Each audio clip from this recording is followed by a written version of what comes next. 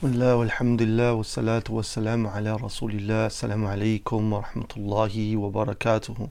Continuing with our book, Hisnul Muslim, the du'as pertaining to a variety of situations in a Muslim's life. We have today with us the du'a al-khuruj min al-masjid, the du'a pertaining to what we say when we leave the masjid. We spoke about previously what we say when we enter the masjid. Today is what we say when we leave the masjid.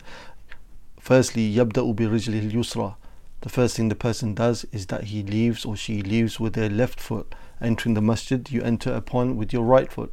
Leaving the masjid, it's with your left foot. وَيَقُولُ, and then the person says, Bismillah wa salatu wa salam ala rasulillah, in the name of Allah, and salah and salam upon the Prophet, upon the Messenger of Allah sallallahu alaihi wasallam. Allahumma aghfir li dhunubi, Allah, forgive me my sins. Allahumma inni as'aluka min fadlik, O Allah, I ask you from your immense bounty and virtue. Allahumma asimni min ash-shaytan ar-rajim, O Allah, save me and protect me from the plots of the accursed or the cursed devil. So this dua, this hadith, is found in a variety of narrations like Imam al-Hakim's collection, Ibn Majah and Sahih Muslim. So the author, he's telling us by quoting this dua that the first thing that we should do when we leave the masjid is that we leave with our left foot. Why is it that you leave with your left foot as opposed to the right foot? Because when you leave from that which is virtuous to that which is less in virtue, or to that which holds very little virtue, you use the left. So we find that the Prophet ﷺ, he would always use the right for things which were virtuous and of benefit and of high standing. Okay, whereas things which are not virtuous, like cleaning oneself, you use the left hand. Things which, like leaving the masjid, you use the left foot. Why? Because you're going from the masjid, the place of remembrance of Allah subhanahu wa ta'ala, and you are now going to the world where Allah subhanahu wa ta'ala is little remembered, and where the world, in the sight of Allah subhanahu wa ta'ala, it doesn't have much value in the sight of Allah. As in one of the narrations, the Prophet ﷺ said, though the narration is spoken about as being whether it's authentic or not, but the meaning is correct, لو كانت الدنيا تعدل عند الله جناح بعوضة ما سقى الله منها ما سقى الله كافرا شربة الماء. Had the world in the sight of Allah subhanahu wa ta'ala been equal to the wing of a mosquito, then Allah subhanahu wa ta'ala would not have given the disbeliever a sip of water. But because it means nothing to Allah Azza wa Jal, it's worthless in the sight of Allah Azza wa Jal, then Allah Azza wa Jal gives even the one who disbelieves in Him that what they want from the world. Whereas that which is in Jannah, where the value is only for the believer. So the person uses the left for that which has no real value, okay? And it also teaches us and reminds us that where are we spending most of our time? We should think when we leave the masjid and we're using our left foot to go into the world, it reminds us that we should be careful as to where we spend most of our time and what we are doing with most of our time. We should always choose the deeds which are virtuous, which lead us to huge rewards in this life and especially in the hereafter. So we should be always careful as to what we're doing and where we are doing the activities. So that after stepping out with the left foot, the person then says Bismillah, seeking Allah's aid and assistance for what we're about to do in the world. Seeking Allah's aid by saying Bismillah, the name which is blessed, and when you say it, it brings about so many blessings and ease and comfort for the one who truly understands who Allah is and tries their best to live by the name of Allah Azza wa Jal and by the laws of Allah subhanahu wa ta'ala. Then you say wa salatu wa salam ala rasulillah. You send peace and blessings upon the Messenger of Allah Azza wa Jal. Ay Allahumma athni alayhi, O Allah, O Allah, enumerate the virtues of Muhammad sallallahu alaihi wasallam, وَاذْكُرْهُ فِي مَلَأِ الْأَعْلَى, and mention the Prophet sallallahu alaihi wasallam in the highest of gatherings that are with you in the heavens. And it's also said in this meaning when you say وَصَلَاةُ وَسَلَامُ عَلَى رَسُولِ اللَّهِ وَقِيلْ تَعْظِيمَ الشَّرْعَ الَّذِي جَاءَ بِهِ وَإِلَى دَعْوَتِهِ فِي الدُّنْيَا. And it also has the meaning, which is a very amazing meaning if you think about it, to want to see that the Sharia by which the Prophet ﷺ spent 23 years trying to establish and preach the religion of Islam, the Tawheed, you hope and you want to see that his call and his da'wah and his religion that he came with is established in the earth and given honor and victory and meanings of that nature. So this is something which is very important to the believer, that the believer always hopes and wishes and loves to see the signs of Allah Azza wa Jal in terms of the laws and the rituals that Allah Azza wa Jal has established for us. The believer is happy and always hopes to see them spread and always hopes to see them be established on the earth, and that is something which brings joy to the believer. وإعطائه المقام المحمود. And also from when we say wassalatu wassalam ala rasulillah, it's that we are asking Allah Azza wa Jal also that Allah subhanahu wa ta'ala gives Muhammad sallallahu alayhi wa sallam a special status in the hereafter. وَالصَّوَابُ كَمَا قَالَ أَبُو عَالِيَةَ. But the most correct out of all of these meanings when we're talking about wassalatu wassalam ala rasulillah is, as Imam Abu Aliyah mentioned, salatullahi thana'uhu alayhi indal malaika, that the salah from Allah Azza wa Jal which we are asking for our Prophet sallallahu alaihi wasallam to be given is that it is the extolling, the mentioning of the virtues of Muhammad sallallahu alaihi wasallam by Allah subhanahu wa ta'ala in front of the angels. Wa salatul malaika ad-du'a. And when we want from the angels to make salah upon Muhammad sallallahu alaihi wasallam, we are hoping and wanting that they make dua for the Prophet sallallahu alaihi wasallam.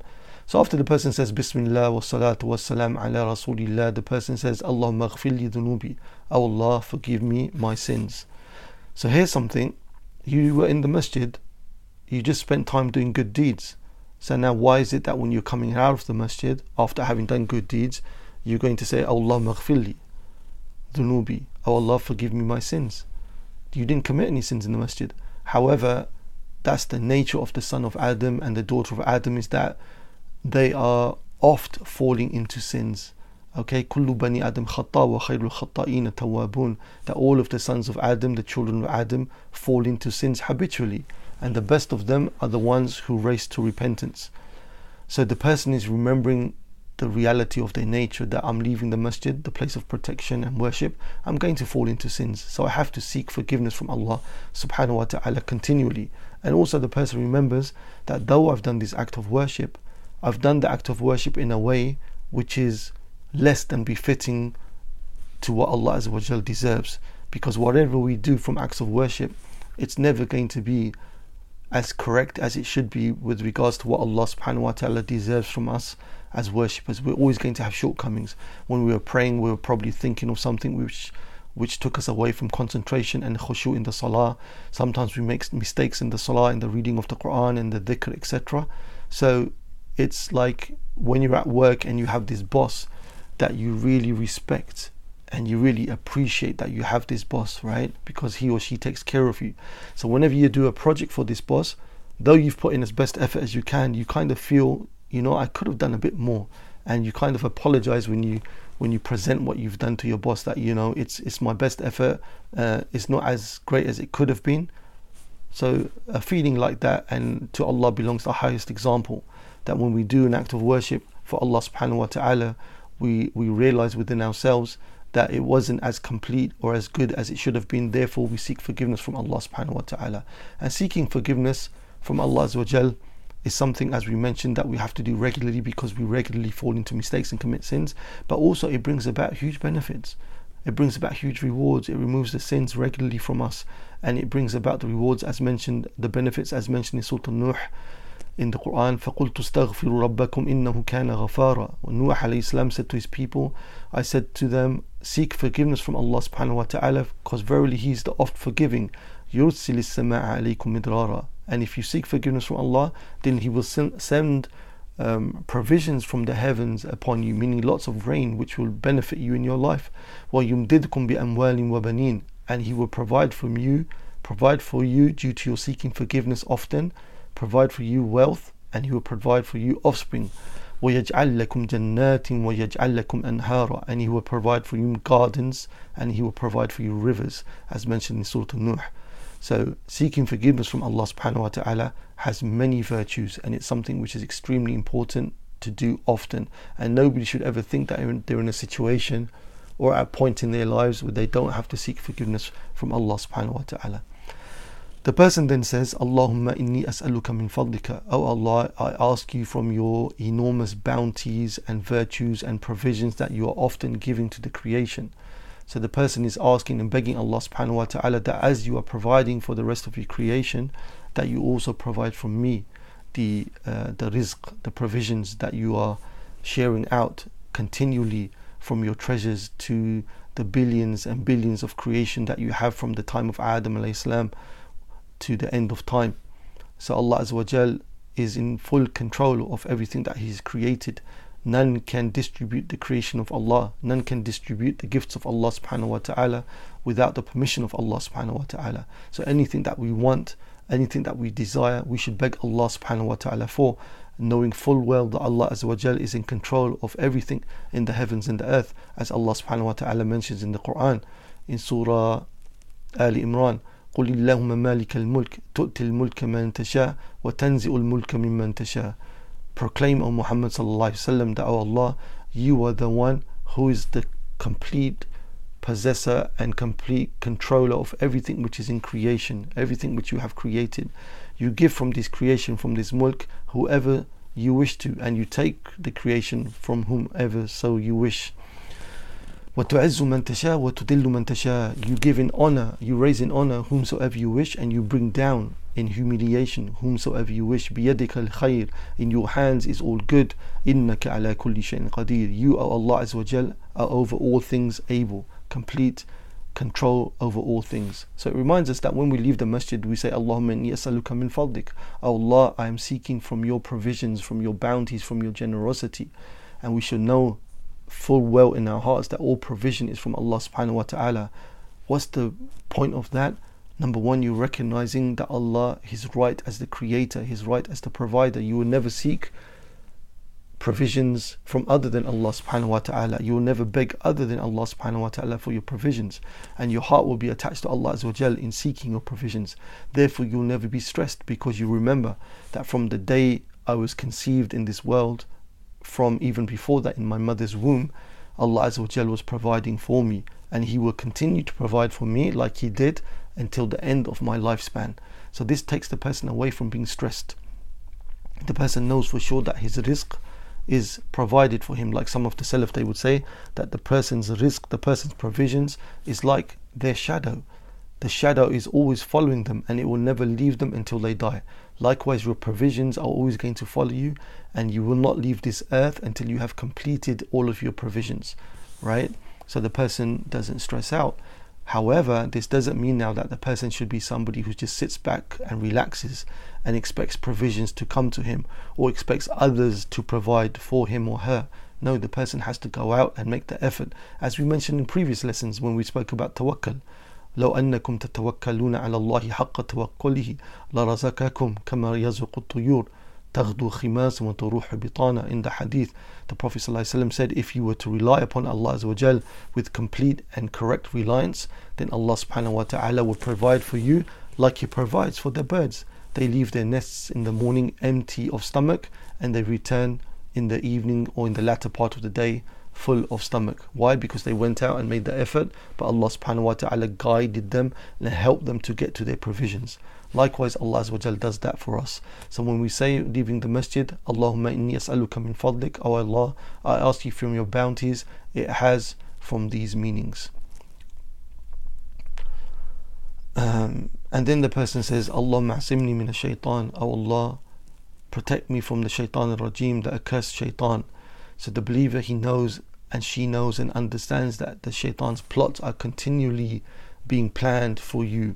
You're never going to be left alone. You're never going to be safe till the day that you die. However, the more you seek protection from Allah subhanahu wa ta'ala, the more you beg, the more you do your good deeds, the more you seek knowledge, etc., the more powerful you will become in terms of preventing the plots of shaitan, and the less ability he will have over you.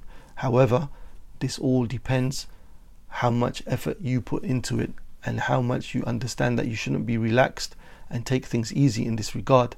The great Imam of Ahlus Sunnah wal Jama'ah, Imam Ahmad ibn Hanbal radiyallahu anhu, the Imam of Sunnah, when he was on his deathbed and he was coming in and out of consciousness, right?